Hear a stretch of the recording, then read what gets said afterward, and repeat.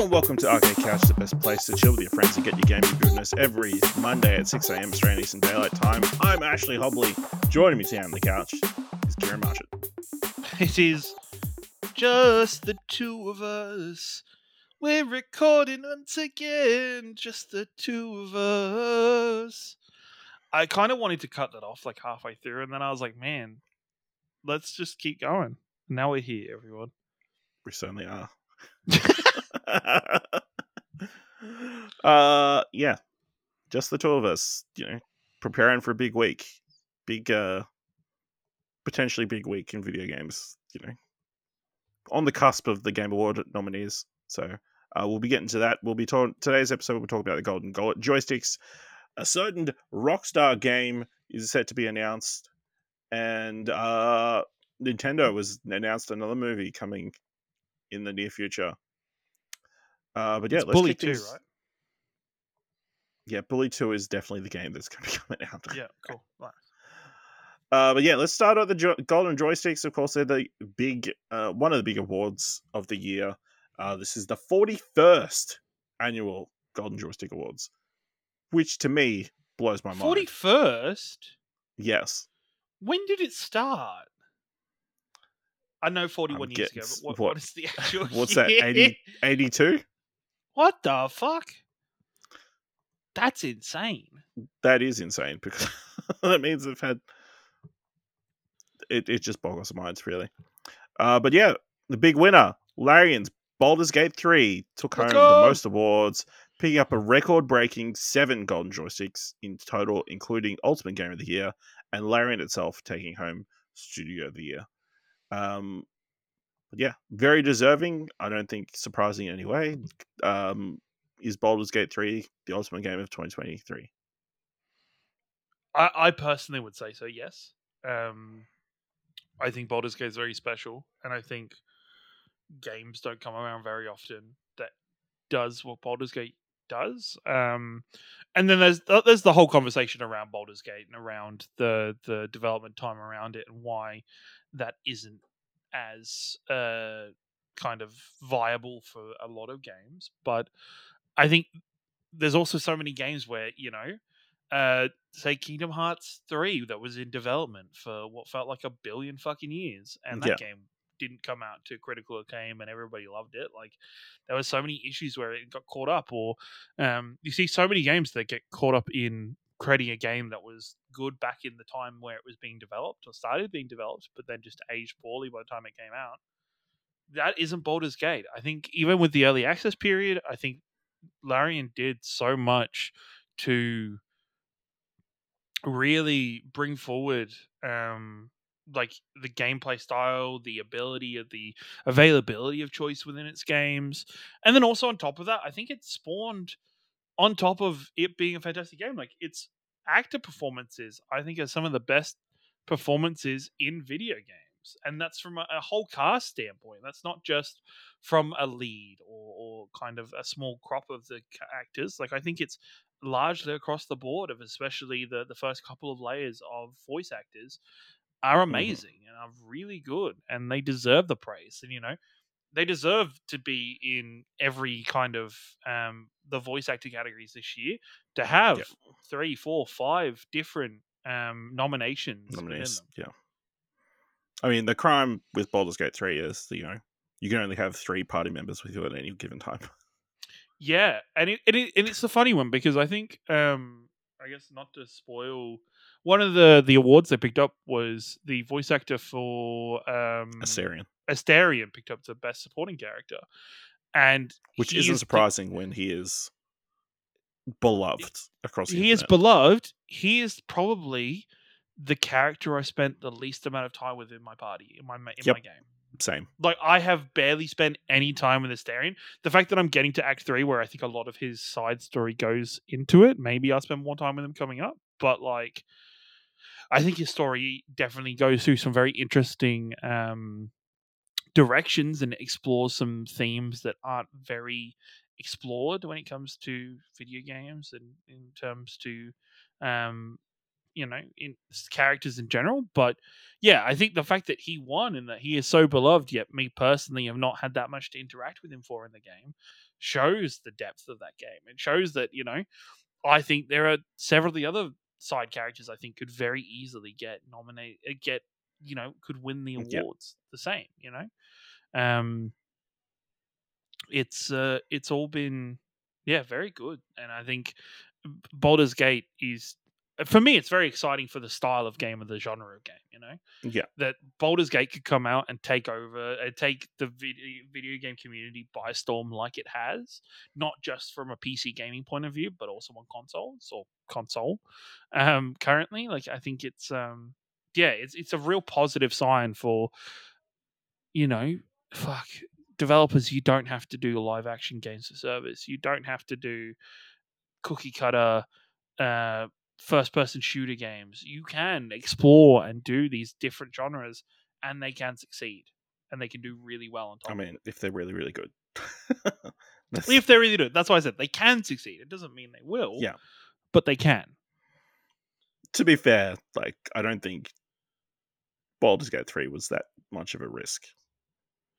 I mean, I I guess think the risk is no. in the amount of time and resources they put into it, No, like, I think to it's the a risk payoff. But because, I mean, it is a proven genre. but the thing is, Divinity wasn't this much of a success. Divinity was popular, and I would say Divinity has a cult following, but Mm. Divinity doesn't have mainstream following whatsoever.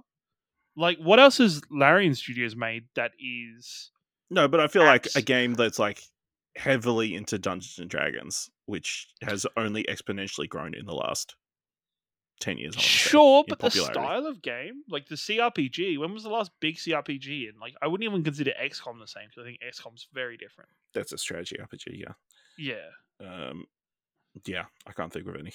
yeah, Not I can't think since. of a CRPG that not only kind of does the CRPG formula well, but like it gives people opportunity to do things, and gives people that Mm. vast sandbox of toys to play with in the game. Like, it's crazy to think I am 2x, like, I'm 40 hours into a playthrough, and even though I'm playing through it and I'll get to the end of this one, there's part of me that would be excited to start another save as a very different character I and make mean, very different choices. yeah, same. It's like, oh, what if I played a different class, then I could have a different arrangement of party and like that kind of stuff. So 100%. And like, there's a whole, I'm playing this campaign through as a good character. I know there is an entire campaign where I am bad, where you can just pick all of the bad choices. Like, there is that whole side thing where it's not even like you're following the same path, you're just making bad decisions. It is, you are actively choosing. making, actively going in, you're getting completely different people joining your group. You're getting completely different people, completely different events happening within the game world. I think is Mm, yeah. yeah, very exciting. So yeah, very happy for Larian Studios. So let's go through the winners at the joysticks. So best storytelling went to Baldur's Gate 3. Still playing award went to No Man's Sky. I feel like that's a massive, That's weird. massive surprise. Hmm. Best visual design went to Baldur's Gate 3. Studio of the Year went to Larian Studios. Best game expansion went to Cyberpunk 2077 Phantom Liberty. Did you end up finishing No, I haven't gone that? back. No, No, no, no. I haven't gone back since that was what, pre-PAX, I think. I haven't gone I back think so. since, Yeah, or pre-Spider-Man, at least Spider-Man 2. yeah, pre Spider Man. I haven't gone back. I guess the time I would be spending playing that, I've been playing Baldur's Gate. So Yeah, that's fair enough. Best indie game, Sea of Stars. Best VR game, Horizon Call of the Mountain. Best multiplayer game went to Mortal Kombat 1. Best audio went to Final Fantasy 16.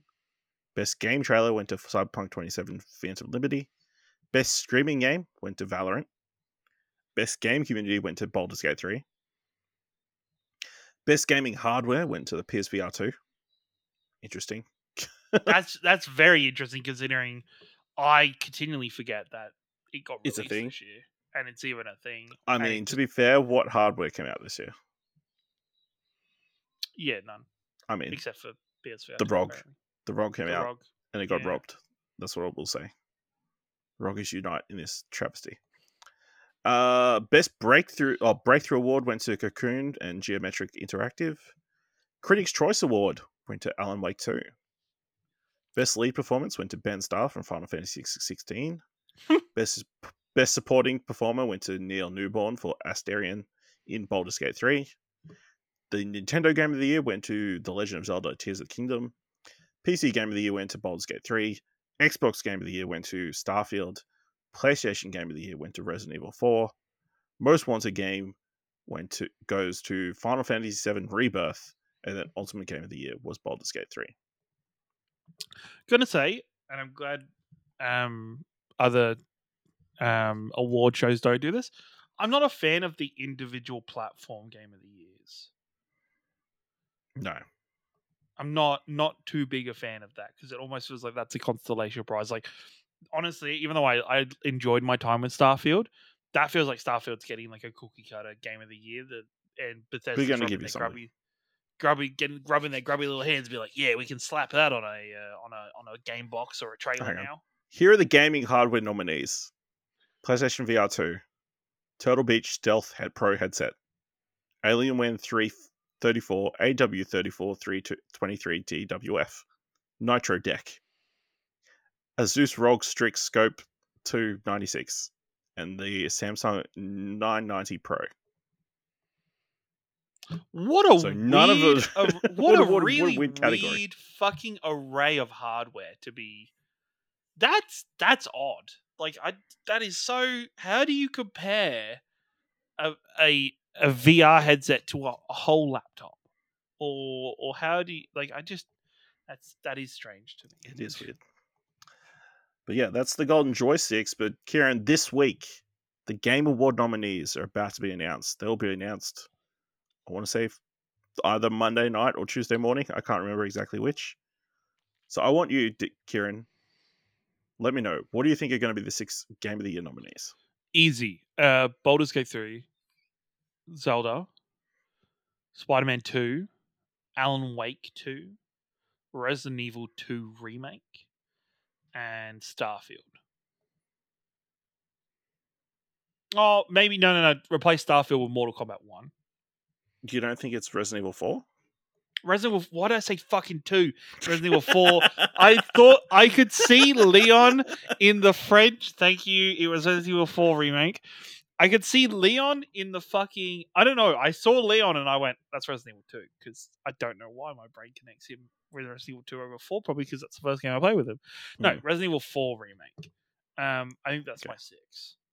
What would you what is your 6, or how my would 6 they differ? Baldur's Gate, Legend of Zelda: Tears of the Kingdom, Spider-Man 2, Alan Wake 2, Super Mario Wonder. Makes sense. And I'll say Star Wars Jedi Survivor. Another game I keep seeing every now and then randomly and be like, fuck, I need to go back and play that at some point. Yeah, same. Didn't finish it. I think the first 4 are locked. I think the first 4 are in lock. I think the last 2 spots are very wide open. I'm not even 100% if Spider-Man's in that list. No, I think Spider-Man. I mean, that is probably. I think it's likely, but I think Spider-Man's okay. Yeah, so maybe Baldur's Gate, Zelda, and Alan Wake 2 are locked. Spider-Man is pretty much there, and then the other 2 games are kind of whatever else is feeling like whatever's popular amongst the voters. Yeah, like the judges. Yeah, it's. I don't want to call it like participation awards, but you're there to be like you're there to make up numbers a little bit. A little bit. You know? A little bit, kind of. I mean, you're the best of the rest, so I mean, that's something. Yeah. But yeah, I mean, it's interesting looking at the list. Like, there isn't a breakout indie this year that would crack that top 6, like there normally is. Yeah, I mean, everybody probably even though technically Baldur's Gate is an indie, Larian Studios is an independent studio, so they are the indie game. I guess, but you know. Would it fall under Dylan? It doesn't fit with the narrative. Would Dylan play? Yeah, Dylan hasn't played it, so I mean, Dylan hasn't played enough of it, so it can't be. He's played some of it. He played of it to do to test it the other day, to test the laptop a couple of weeks ago. So that's true. But you know, he didn't keep playing it, so it must be. All right, let's move on. And this week there was a huge report. Jason Schreier came out from Bloomberg and said that this week there will be an official game announcement of GTA 6, that the reveal is imminent. Within the next 24 hours, Rockstar tweeted out their own statement confirming the game is real and that the trailer would come in early December. Rockstar said in 1998, Rockstar Games was founded on the idea that video games could come to be an essential to culture as any other form of entertainment. And we hope that we have created games you love in our efforts to be part of that evolution. We are very excited to let you know that in early December we'll be release the first trailer for the next Grand Theft Auto. We look forward to many more years of sharing those experiences with all of you. Thank you, Sam Hauser. So yes, GTA 6 is real and we're going to see some of it soon. Just as like a minor gripe, and I feel like I've griped about this in the past.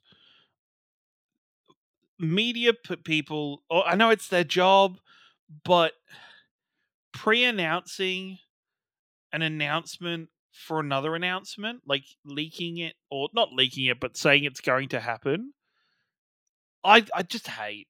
I feel like it's like pulling the rug out from under Rockstar a little bit, being like, So who's the bad guy in this case? Is it Jason Schreier or yeah. Schreier. Even though I get it, he got it leaked and he's been told, and it's his job to report it. I hate that. I wish you hate that they leaked it. Yeah, I hate that he got leaked, and I hate that he's reporting on it. Because it just kind of, it would have been cool just to see Rockstar randomly be like, and drop like an announcement video or something for a save the date or something.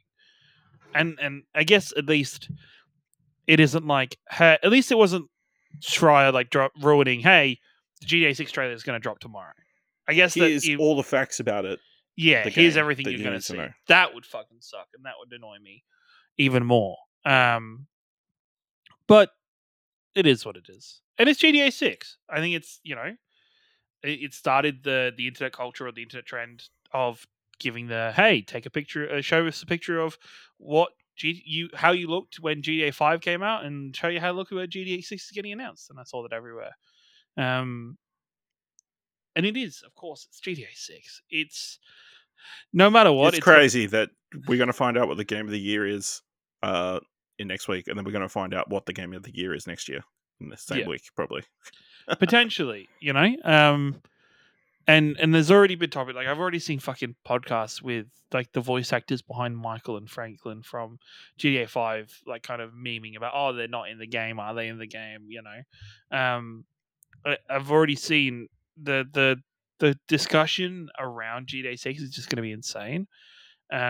It's a game that is, still to this day you get there's like random like pop-ups in consoles or in Steam for GTA Online, for GTA 5.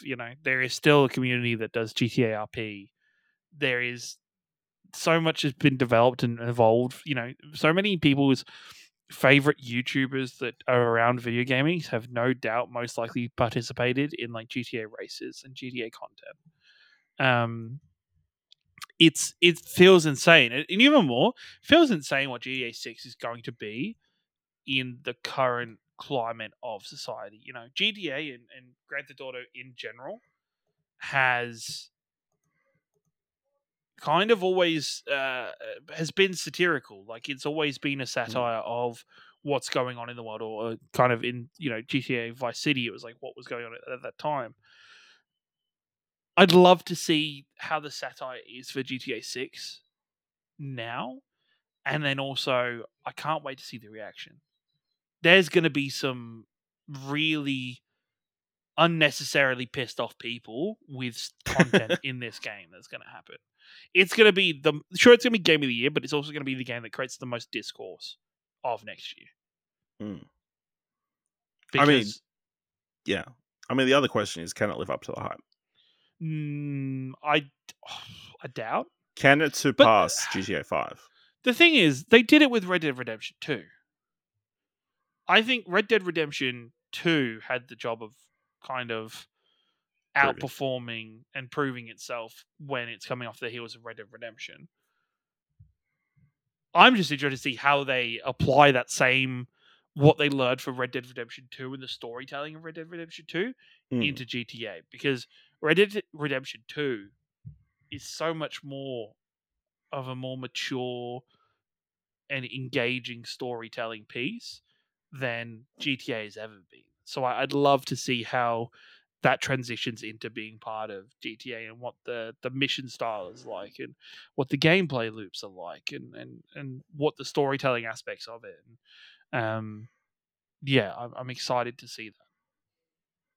Yeah, I mean, it's going to be crazy to see what kind of world they can build on next gen hardware. Um, like obviously, the world of GTA 5 was huge, and that was made on a PS3 Yeah. an entire like 2 generations ago. It is a freaking crazy what potentially they could be doing Wasn't even with GTA 6. like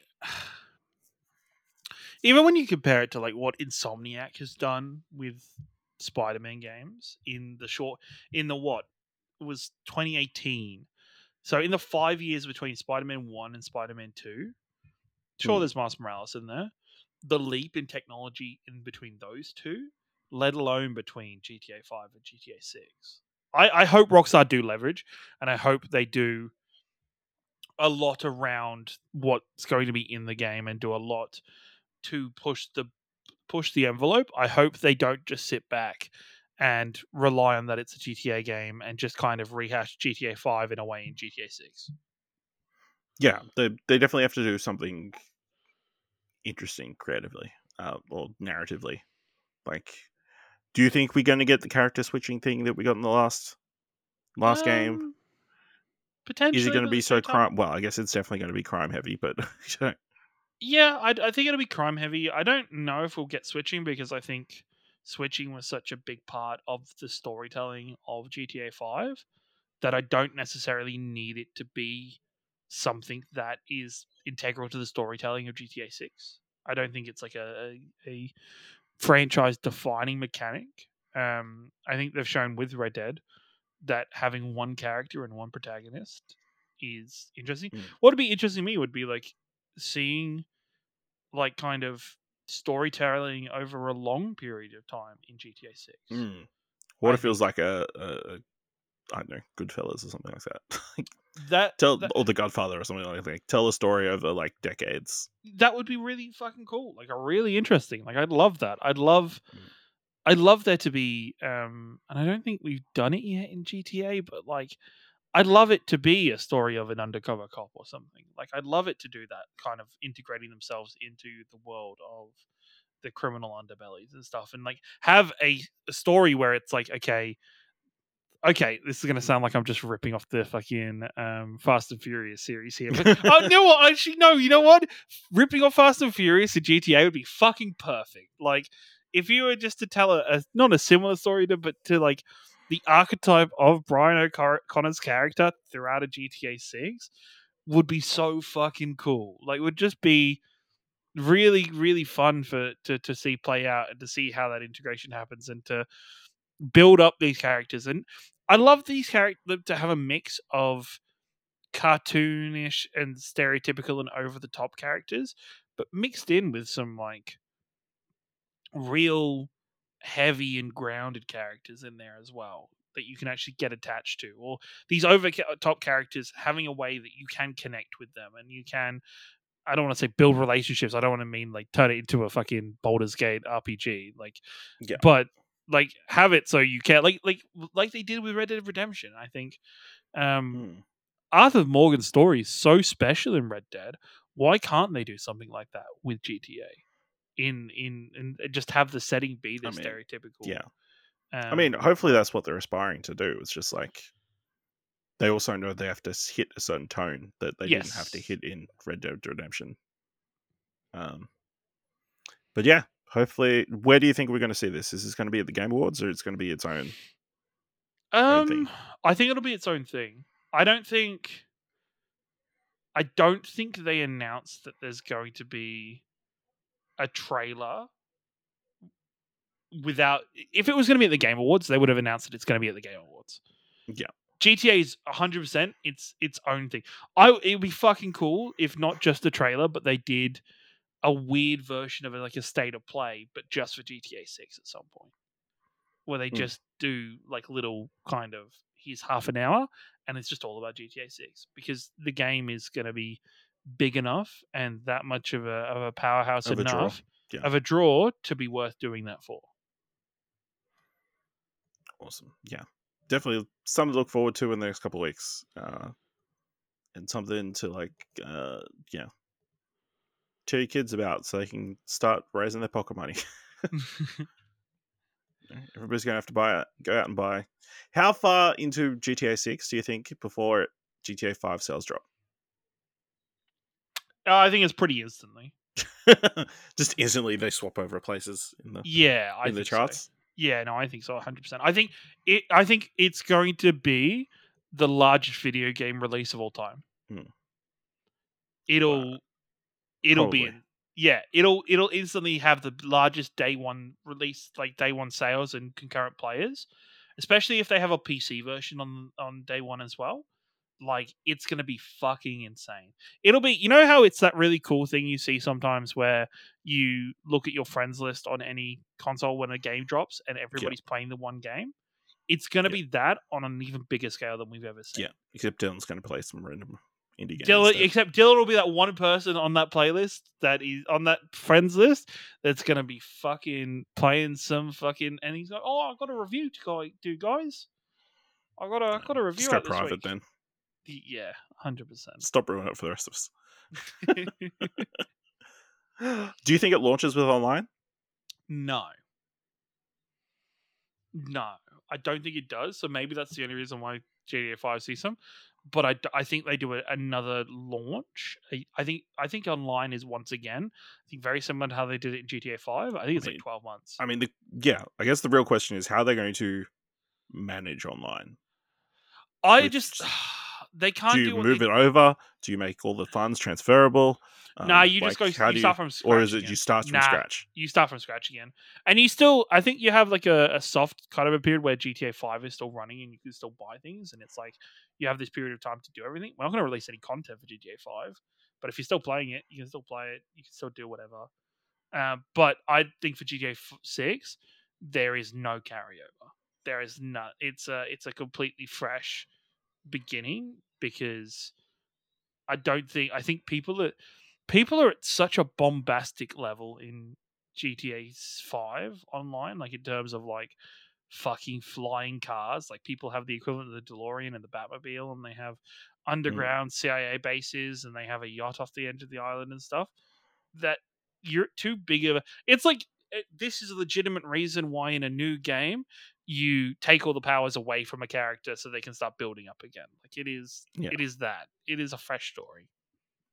I mean, it's interesting because everybody's invested so much money into it. Is the thing. So, But the thing is, but this then is a again, new thing. So I mean, but at the end of the day, you've invested how much money to it, and you've got how many years worth of content out of it.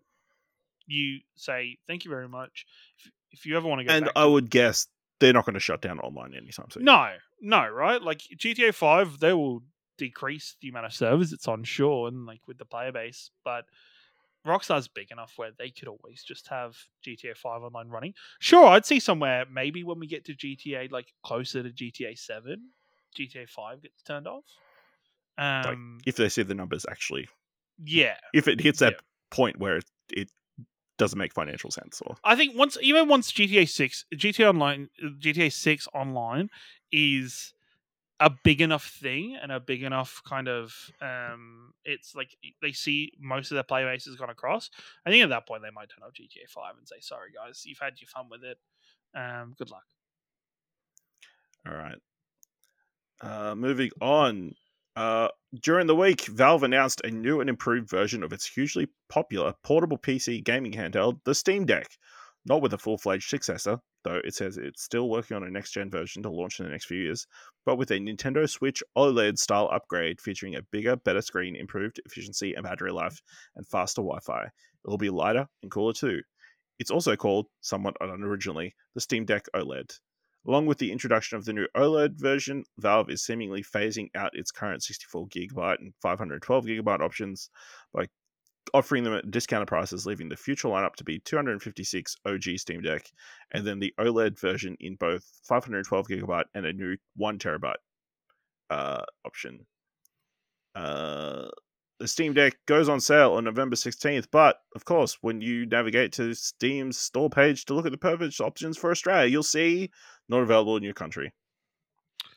Whap, whap, whap, Kieran, why does whap. Valve hate Australia?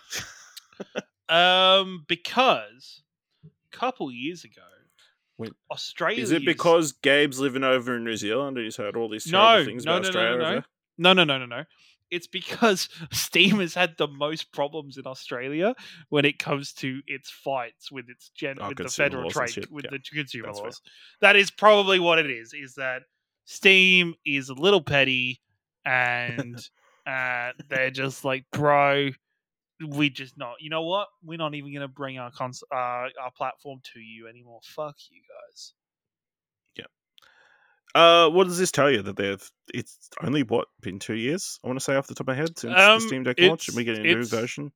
Telling you it's succeeding, and because I think the thing is, whereas maybe if you compare it to the Nintendo Switch, you knew people were going to buy it, right? Like people were going to. It's fucking Nintendo. There was the software there that made it. You had to.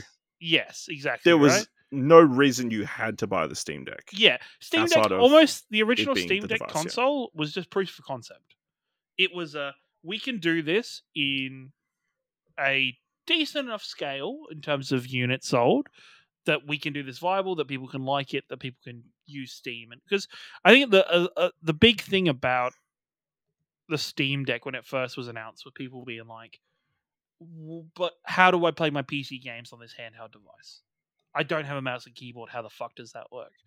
And I think enough games now have transitioned to the point where they are Steam Deck support, or they support that kind of style of platform, and kind of, as well as the ROGA, and other versions of these handheld PC units,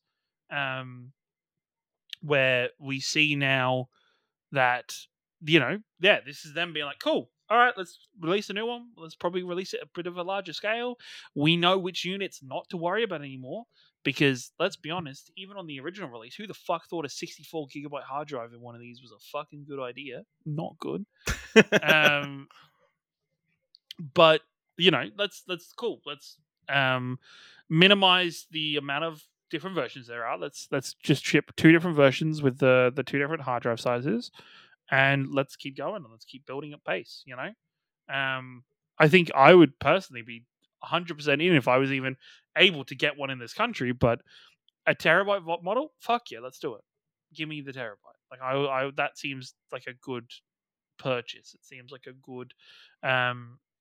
good platform for it. It's the second version of it. It's been proven that it works well, proven that people enjoy using them. Yeah, I just think it makes sense. It just sucks that Steam hates Australia. Yeah, I think it definitely showcases like this is a growing market. They definitely want to keep themselves ahead of the curve on like the competition that's slowly kind of trying to enter it. So, but yeah, if they're not going to bring it here, that just opens the door for Asus to put ROGAs everywhere.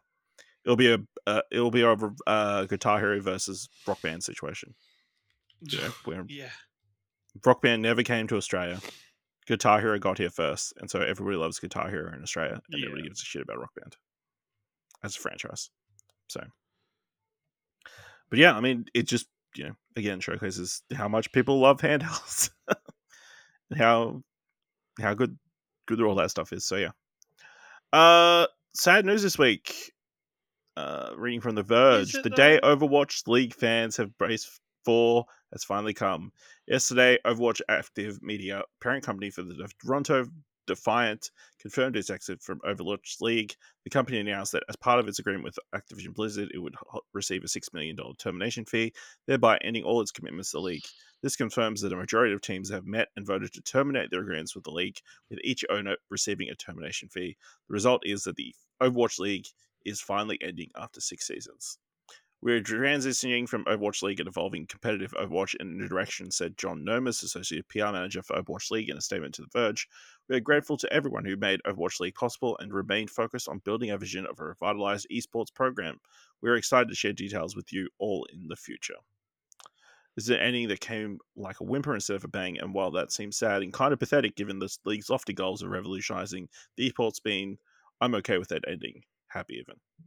Kieran, I assume you're sharing those sentiments of that writer. It died. It's a very slow and painful death. There is, I guess for me, nothing will ever reach the heights, or at least in terms for me personally, especially for Overwatch, they failed to reach the heights of the first two seasons of Overwatch League. Fuck, I have jerseys for the Overwatch League. I have two different teams' jerseys in my house, and I've bought multiple versions of them with players on them. Like, it was fucking massive at the point where How many Hawthorn jerseys do you have? I have two as well of Hawthorn jerseys. You're probably getting my third this year. I mean, Like, so that goes to show you, like, you've been a yeah, Hawthorn fan right? your whole life. Yeah, you got exactly. two jerseys. Right? Two jerseys, and that's, I guess, you. It's a little different in terms of, I guess, the jerseys kind of a little bit same the whole time, and the numbers. Okay, no, it's exactly the same, but still. The only thing that changes is sponsors. That's it. Yeah, that's fair. But Overwatch did a horror. Oh, I don't know. This all goes back to, like, Overwatch is a whole thing. This goes back to, right, 2016. Overwatch 2 is game of the year, and the Overwatch. Overwatch 1, sorry. Overwatch is somehow 2016. Overwatch is game of the year. And literally at that point in time, what was happening inside of the Blizzard development team for Overwatch was the team going, what we've made isn't the game we want to make. We still want to make the MMO that we originally wanted to make. We've just somehow crapped out this hero-based first-person shooter that the whole fucking world loves. But even though the world loves it, we're not going to commit to continuing to make it that amazing. We're going to continue pushing towards this PvE MMO WoW style game that we want to make. And that just forever hampered Overwatch as a whole. Even to this point. Even, and I'll talk about it at the end of this, is like, even to this point where you now see the Overwatch team having to undo everything. They, I think so much of it started with good intentions. It started off really well. There was big, Overwatch League Season 1 and 2 was on, like, ESPN and was getting big support, and it was continually on. And, like, Twitch had this whole fucking cool integration where you could, like, pick individual players to watch their point of view for the whole thing, and, like, after game press conferences and different things for it. And it was fucking huge. And then, sure, it didn't go so well in COVID, but, like, the game itself spent a whole season with one meta where it was really bad because everybody got really fucking bored of watching the same game, of the same team being played, the same composition being played by the same two, like, each team for the entire year.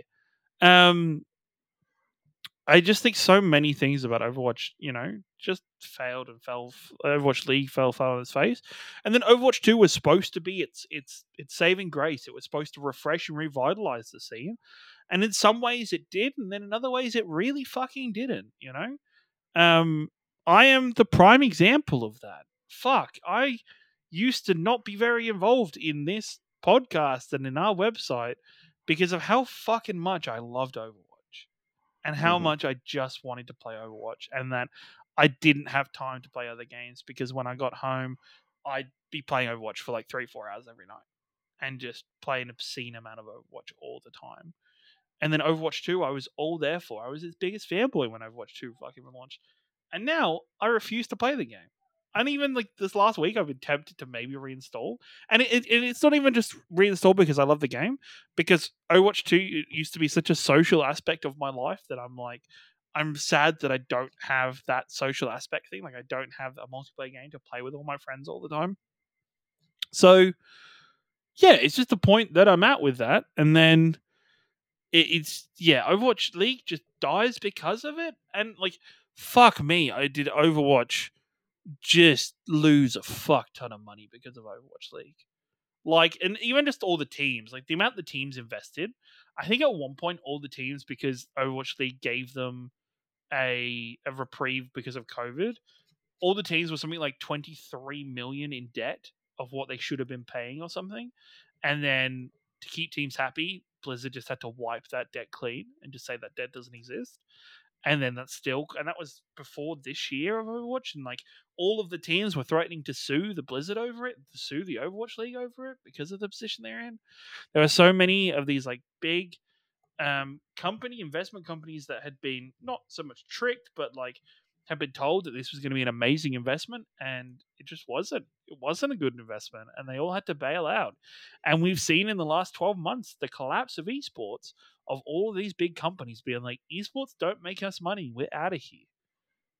We were Mm. lied to when all these people were telling us we were going to make a fuck ton of money off it. Yeah, it's an interesting point, and I think this is a sign for esports in general, but Overwatch League was just maybe the case study that so many other esports were watching and seeing. I'm excited to see what happens next with Overwatch. The Overwatch before Overwatch League in terms of esports was maybe its golden age, where there was so much going on and so many minor events going on and Yeah. so many big things happening, that I'm excited to see that kind of potentially grassroots grow again. Blizzard are doing so much to try and fix Overwatch at the moment. Um, BlizzCon was pretty much, uh, in South Park did the satire of BP after the oil crisis, of its CEO having to be like, "We're sorry," in like vast videos for a very long time. That's pretty much what Blizzard is currently doing with Overwatch, and the Overwatch development team is. There are so many changes or things that they implemented that they're currently undoing. There's so many things that the communities complained about for years, Yeah. that at BlizzCon they announced is they're changing and they're fixing and they're no longer doing. There is just so much of an obvious effort that Blizzard's like, hey, we know we fucked up. Please come back to us and please give us this chance. Let's please we are showing you that we want to improve this game. So the jury's still out on how that happens, but it just leaves Overwatch in a very weird spot, and yeah. I look back on Overwatch League. It was great to support it in those first 3 years. My love for it very much died off very quickly, and then it's kind of that was very much a showing for much of what happened across the board with it. Yeah. I mean, people were fans of very short-lived leagues before. Um, yeah, it'd be interesting to see how they build back up, because there's already talk of another program apparently funded by Saudi Arabia. So I mean, that doesn't sound great. Well, they just won the Overwatch World Cup. The Saudi Okay. Arabian team, which is fucking insane in all aspects of it, they've just won the World Cup against every other country. So So yeah, it makes shit's sense why they changing. want to throw their money at Yeah, and yeah, fix the problem. 100%. I mean, I guess what happens to the players now? Do they try and keep Well, playing Overwatch at this lower level, or do I think they switch to another I think competitive esports game? so many Overwatch. Well, I guess it aligns with so many have already jumped ship. So many, the important ones have already kind of created themselves a market. Like fucking XQC, who is currently the biggest Twitch streamer in the fucking world. Well, not Twitch streamer because he's on fucking Kick for $2 million. That is, he was in Overwatch League season 1. Mm. That's where he started. There are anybody who is big enough or was a personality has already done that. They already saw that they were going to get paid more being a content creator, and they've already dove off. So many other really professional, like really talented professional players have already jumped off to play Valorant or to play other games. CS:GO 2 is coming. Like it's out and it's growing and it's going to be. So many will see the opportunity to go there. I don't know what happens with Overwatch. I think it depends on what comes out with the scene, what comes out in terms of viable money strategies. But yeah, I think there's a lot still to play out for Overwatch as an esports. Interesting. Yeah. So, yeah, I guess we'll wait and see if Activision Blizzard can ever rescue, or Microsoft, I guess now, can save Overwatch Yes. League or Overwatch as a competitive esport. But yeah, watch this space. And then this week, also, uh, uh, Nintendo has officially announced that a live-action Legend of Zelda movie is in the works with none other than Sony. No details about the film outside the key creatives involved were revealed by Nintendo today. Still, from Nintendo's side, Shigeru Miyamoto will produce, as he did in the Super Mario Brothers movie alongside Avi Arad, who is known for producing work on many Marvel films and recent Spider-Man and Spider-Man adjacent films with Sony. Wes Ball will direct. He is known for the Maze Runner trilogy, but he's also the director of the upcoming Kingdom of the Planet of the Apes. The film will be co-financed by Nintendo and Sony Pictures Interactive, with more than 50% financed by Nintendo. The theatrical distribution of the film will be done by Sony Pictures Entertainment. That means you will see the word Sony before you watch the Legend of Zelda movie. Kieran, what was your instant reaction to Legend of Zelda live action movie coming? I think this has been rumored for a little while now, so Hmm. I think it was. I don't know. I don't think I'm overly excited. I don't think I'm really feeling anything in regards to it, just because Zelda is a weird property. Not a weird property in terms of to do. It makes sense to do this, but the setting for this is going to be interesting because Zelda games are completely different every time. Like they have the same base setting. Like it's always set. Generally, it's set in Hyrule, and there's always a Princess Zelda or a character that represents Zelda, and there's always a Link, and there's always some form of Ganon or Ganondorf or other Mm-hmm. evil character, and there's always a Triforce. Like I think those are the bare bones, but everything else, it's not like they're going to be remaking Ocarina of Time or remaking Twilight Princess, or They could be. they could be, but I doubt it. This is going to be something entirely new, I reckon. I think it's both the best way they could do it, but the riskiest way they could do it as I well. mean, yeah. I mean, the two options are as amalgamation of everything or very new story. I think So so. I don't know how much you know about the quote unquote timelines of Zelda. very little. They are fucking so. The timelines of Zelda are very split. There's already like 4 or 5 different branches that all link off of like this happens and then this created this timeline, this created this timeline. Mm. Like Breath of the Wild is in its own separate timeline, but I think Twilight Princess and Ocarina of Time is in the same timeline, and so is Majora's Mask. Um, and they're the same branches or whatever. It's a hard. It's fucking. It's complicated even for me to just describe bluntly, like plainly. This is just going to be its own timeline branch. This is just going to be its own thing. If What I'm any hearing is multiverse. it is Zelda does Here, what I'm multiverse. hearing is Zelda Oh my crossover god, they're gonna 2033. multiverses all of the freaking Zeldas, all the links even. They're all gonna rock up. Oh god. Yep. No, I think if they're gonna redo any of the games, they would actually redo the story of Skyward Sword would make the most sense. Because Skyward Sword is like the origin of Zelda. But I just see this as just being like it's just gonna be the Legend of Zelda evolution.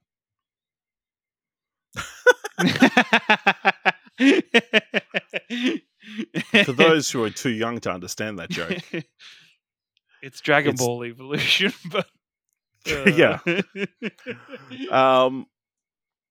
Yeah, I mean it definitely does seem like it's going to be a tough nut to crack. I mean, I'm just take it from the fact that Link is a historically silent protagonist. yes, You Link can't doesn't really do talk. that in a movie. Yeah, I mean, you can have like a stoic, not talking very much look, character, you know but what?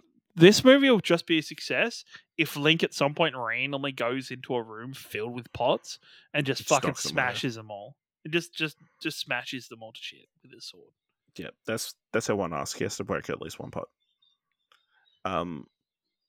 But yeah, Wes Ball. I mean, I haven't watched any of the Maze Runner movies, but you know they came out and they They made went money. off. They at least made 3 of them. They didn't go well. I think the first one was good. I think it was the same as the Hunger Games, where it was like the first one was like massive. It was diminishing returns. Yeah, and then because it wasn't just. I do think that was once again the freaking the writing and like the source material that they had kind of goes off the fucking where it's no longer anything to do with a maze, but it's still called Maze Runner. Yeah. Yeah, I still think it's part of that, but yeah, I don't know. And then But he's doing the latest Planet of the Apes film, which they released a teaser for. It looks good. Everybody's pretty positive and high on it.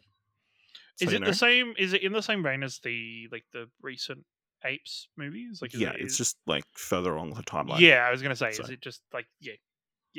So, that's. I mean, on that front, it's promising. We don't know who's writing a script. Again, like you said, we don't know who's going to be, what storylines or what they're looking to do, what characters they're going to be involved in, everything. But yeah, interesting. I mean, people are concerned that Avi Avad is involved because of his tendency to meddle. But you know, I think Miyamoto won't put up with this shit on the back of the Super Mario Brothers movie being a massive success. And you know, well, very different though because it's animated, right? Like, yeah, the most controversial choice of the Super Mario movie is Chris Pratt voicing yeah, that's true. Mario. Like, where this could have a lot of things that'll just be, Make people upset. Yeah, the fact that Link even has a voice is probably just going to be a problem. Yeah. So me and Dylan put together a casting the live action Legend of Zelda movie. You can check out at explosionhour.com. Do you have anybody that you'd love to see in the Legend of Zelda film? You know how I'm really great with actors' names? Yeah. Yeah. So that's why I'm going to decline doing so. Because you know what? Chris Pratt should be Link. And Tom Holland should be Zelda. Yeah. That's what everybody wants. Yeah. Oh my god. Yeah. You know what? Cast away. What was? Yeah. Go. I won't ask you of your casting because people should go over and listen to No, Dylan. everybody should go read the article. Read the article. That's the one. It's not a listen thing. And then tweet us your choices. Look, if you want to go to our Ko-fi link and donate some money there, Ashley will call you up on whatever calling app, like media like profile you want to use, and he will read the article out to you. Okay. I will send you a pre-recorded message of the article. I won't be live. Yeah. No, you should do it live. Pay more for the live. Only Ash. Okay.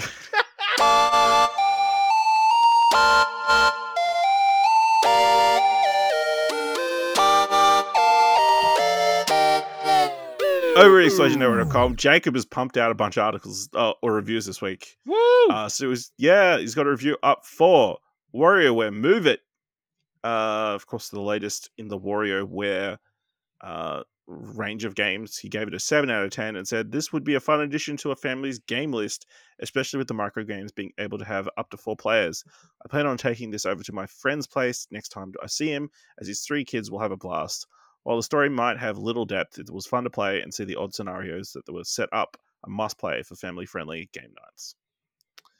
I mean, that sounds promising. I didn't expect this game to be a 10 out of 10 by any stretch.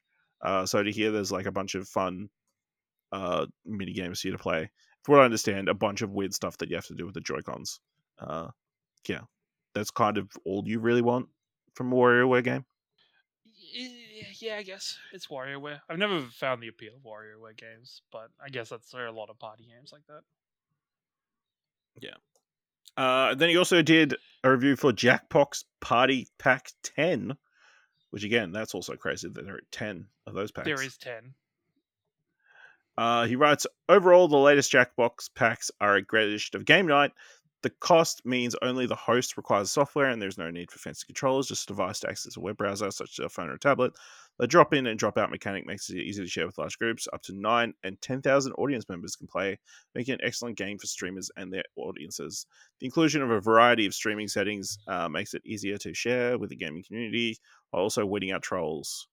Jackbox 10 is an excellent addition to any game night and its availability on multiple systems, including the Nintendo Switch, makes them even more portable and playable. And these latest versions of the Jackbox games will be added to a future games night. So yeah, 8 out of 10, very promising. Check out his review to hear about each of the different games in this iteration. I think the biggest one, there's TKO 2, so that's the only sequel from what I can tell this time around. So that's the thing. He also did a review for the JS Aux adjustable lazy long arm universal stand, which you can get on Amazon or from JSX Aux. He gave it a 9 out of 10, saying the lazy arm stand is a helpful tool for any home office or on the go setup. So yeah, that looks like very handy if you've got like a tablet or you like to keep your phone handy, or you're doing content creation stuff like that.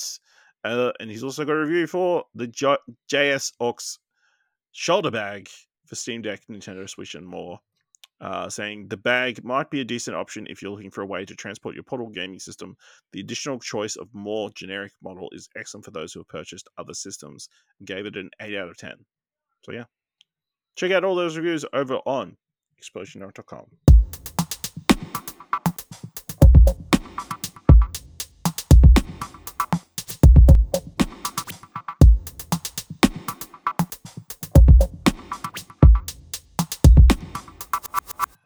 Kieran, you've been playing a $15 game that nobody's heard of. Randomly, as I said earlier, we're looking for games. You had the choice of Overwatch 2. Overwatch 2 but you chose this. Chose this. Fred usually guess we've been looking for something to play together for a little while, a couple of us. So, this is a $15 game called Lethal Company, which you can find on Steam, currently on an early access. It is a 4-player co-op game, where you play as employees to a scrapping company, where you get sent to various different moons to salvage scrap, and across 3 in-game days you have a scrap quota to meet, and the biggest thing is you have to make sure you hit the quota. This game is like a first-person horror game, and it's fucking terrifying. You touch down on different planets, and you get 1 planet per day, and different planets can have different environmental features like fog, or it could be part of a storm.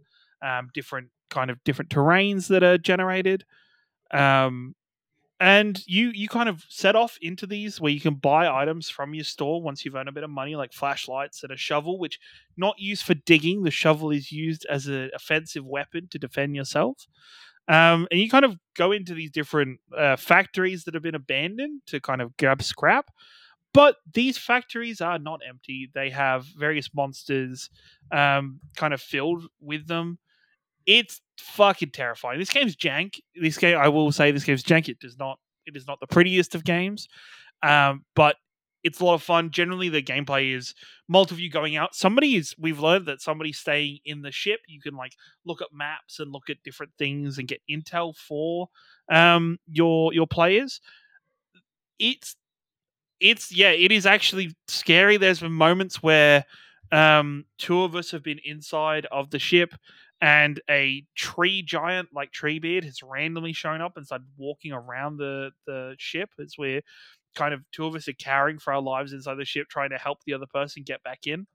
The factories are you get into the factory, you pick up your scrap that you've got to take back to the ship, and it's horrifying trying to be like, okay, I need to now get back through this factory, but I've seen something that has moved on my way back. And yesterday I had aliens attacking me out of nowhere, or like the phase crabs from Half-Life jumping up and covering your screen so you can't see anything.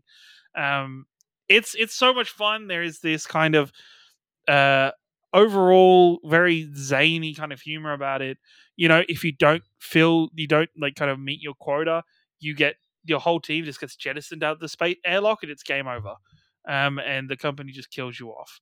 It's fun. It's crazy. It's really quirky and a lot of fun. So, look, if you got a group of friends and you want something else to try, I guess we play Phasmophobia a lot together. So, this is a game I that's mean, very much kind of in that same vein.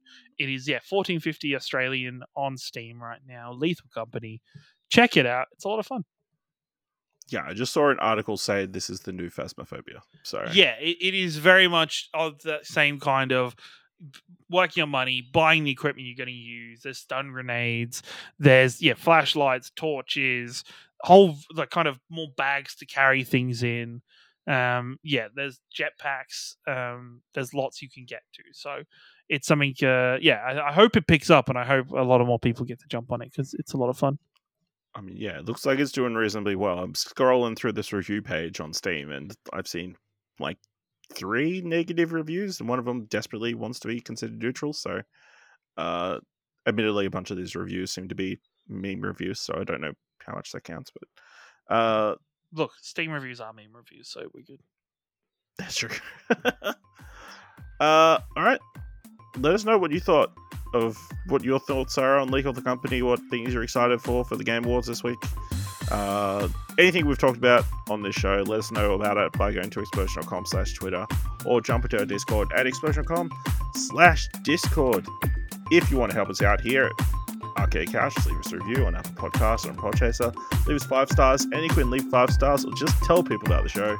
And if you do want to help us financially, or you want me to send you that link to a pre-recorded message of our Zelda casting, head on over to our Ko-fi page at explosion.com/support. Thank you very much for listening. We'll see you here next week, same time, same couch. Bye.